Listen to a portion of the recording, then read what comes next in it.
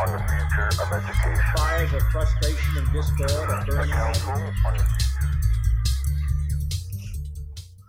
Hello, everybody, and welcome back to our podcast on the Council on the Future of Education. I'm Rob Furman. I'm here with one of the founding members of CFE and a lifelong friend of mine for a number of years now. We've been working together, Mr. Keith Reeves. How you doing, Keith? I'm well. How are you, sir? Good, man.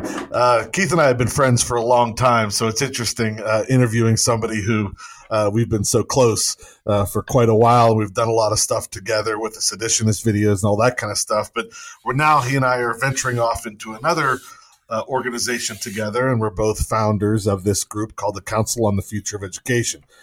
Keith, tell us a little bit about yourself and how you found yourself involved with this organization. I began my career as a middle and high school music teacher in a poor rural school district in upstate New York, and working with disadvantaged kids and a frustrated and frustrating school system was an early primer and trial by fire for what was wrong with the American public school system. The kids were not getting their needs met, and a lot of the teachers felt the same way. And the forces that were driving the pedagogical and policy decisions seemed to have very little to do with teaching and learning. After relocating to Virginia, I taught elementary school, including self-contained special ed. And with a completely different school system and a completely different sociopolitical landscape, still found many of the same X factors, many of the same variables that I found frustrating and that I thought were stymieing learning. It seemed to be universal.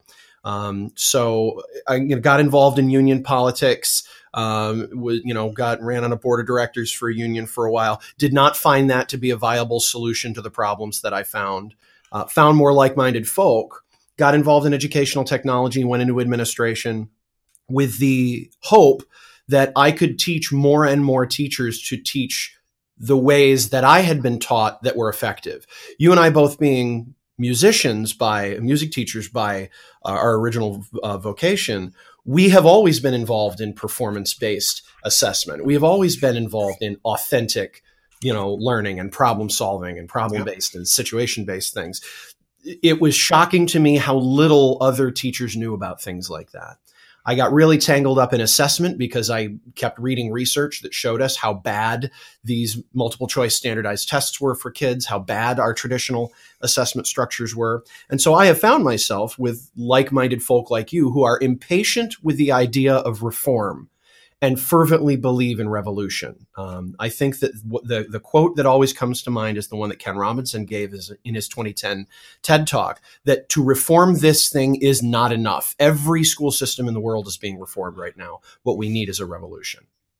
Absolutely. Could not agree more, as always, buddy. And so one thing that I also think is interesting to note here is that through the years, you've had a load of experiences when it comes to the need to revolutionize public education. And you've also put that into your first book, Insurrection, which really has been, personally to me, a driving force into my understanding of the need to revolutionize education. So I would say, for those of you that are interested in reading more on the type of things that the council is doing, that would be a great place to start, would be the book Insurrection by Keith Reeves.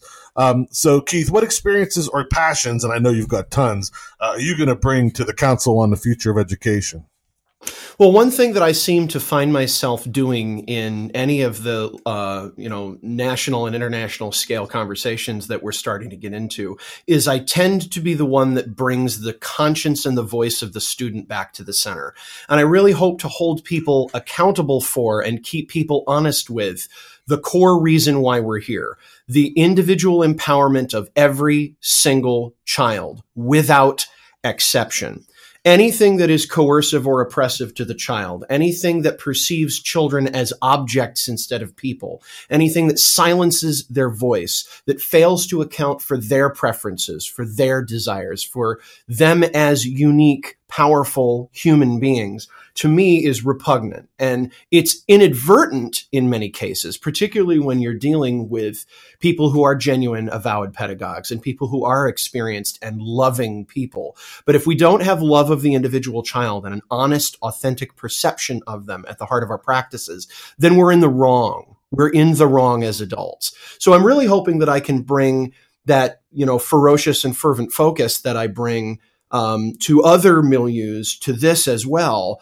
And I would be lying if I said that I don't think that revolution in assessment, to eliminating the influences of the standardized testing commercial complex, would be high on my list, because I do think it's among the most corrosive and anti-child chattel mentality things that goes on in schools today. No, absolutely. And that brings back a thought of the declaration that we wrote, and you were very much an integral part in keeping us focused and writing a hefty portion of that. Right. I guess you could sort of call you our Thomas Jefferson. I certainly take that as the compliment it is intended. Absolutely. But if you get a chance, make sure you listen or read. We have it in both podcast and a blog post, the Declaration of Educational Independence. So, Keith, what do you see as an overarching goal for this organization? It's very much a grassroots group. We just gathered ourselves together, and we have really started from the very, very bottom, the basic core of this. But what do you see as a goal for the Council on the Future of Education? Well, I would hope that one of the outgrowths, just as the Declaration of Educational Independence serves as the sets of maxims and mores that will guide us in terms of philosophy and values, the outgrowth of a constitution, I think, would be a powerful vehicle. What are the immutable, irrevocable core tenets of what appropriate research-based public education should look like? Things that are not able to be compromised. If we say things like no standardized testing, we don't mean a little bit. We don't mean now and then. We mean none, zero, no exception. I would love to see us end up crafting much as I guess in the opposite way that the Council of 10 felt that the Committee of 10 felt that everything should be standardized. We are kind of the antithesis of that, because standardization has been shown to be corrosive. It is an institutionalization of children, and we want to set them free. Creating an educational constitution, the basic core principles that ought to be present and immutable in all schools everywhere, would be a powerful thing. We're going to have to build a lot of consensus across a fairly wide swath of the socio-political spectrum. But the Council on the Future of Education is comprised of people with fairly diverse voices. I hope we will continue to expand those voices. We must include people of all geographic regions, of all socioeconomic backgrounds, everybody, all representatives on the GLBT spectrum, people of color, women. We need to make sure that we are all inclusive. But if we can include and empower all of the possible voices that represent all of the different permutations of children, we may well come up with a concrete document that helps to guide future educational policy. That would be fantastic. I couldn't have said it better myself. That's what we're really hoping to do here at the CFE. So, Keith, one last question here, buddy. Mm-hmm. Give us a prediction for the future of education, maybe 3 to 5 years out, not a long one, but give us a scenario that you see could be coming to fruition here in the next 3 to 5 years for public education. I think you're going to see the charter system collapse.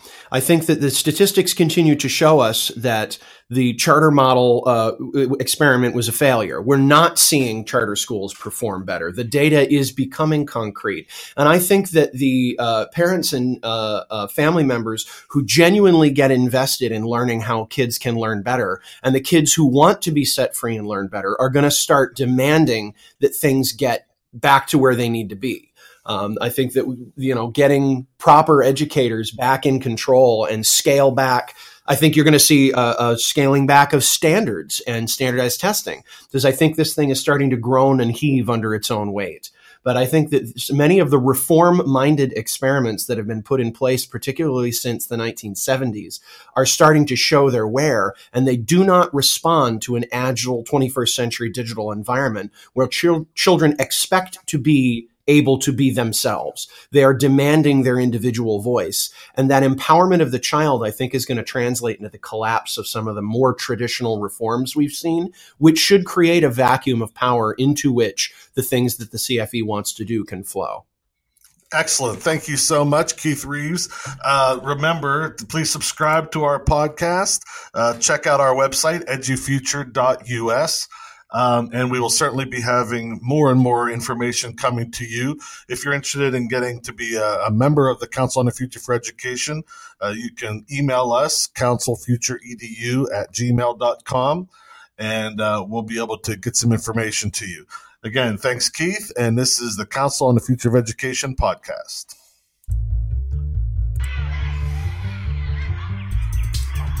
The Council on the Future of Education. Fires of frustration and discord are burning in every city.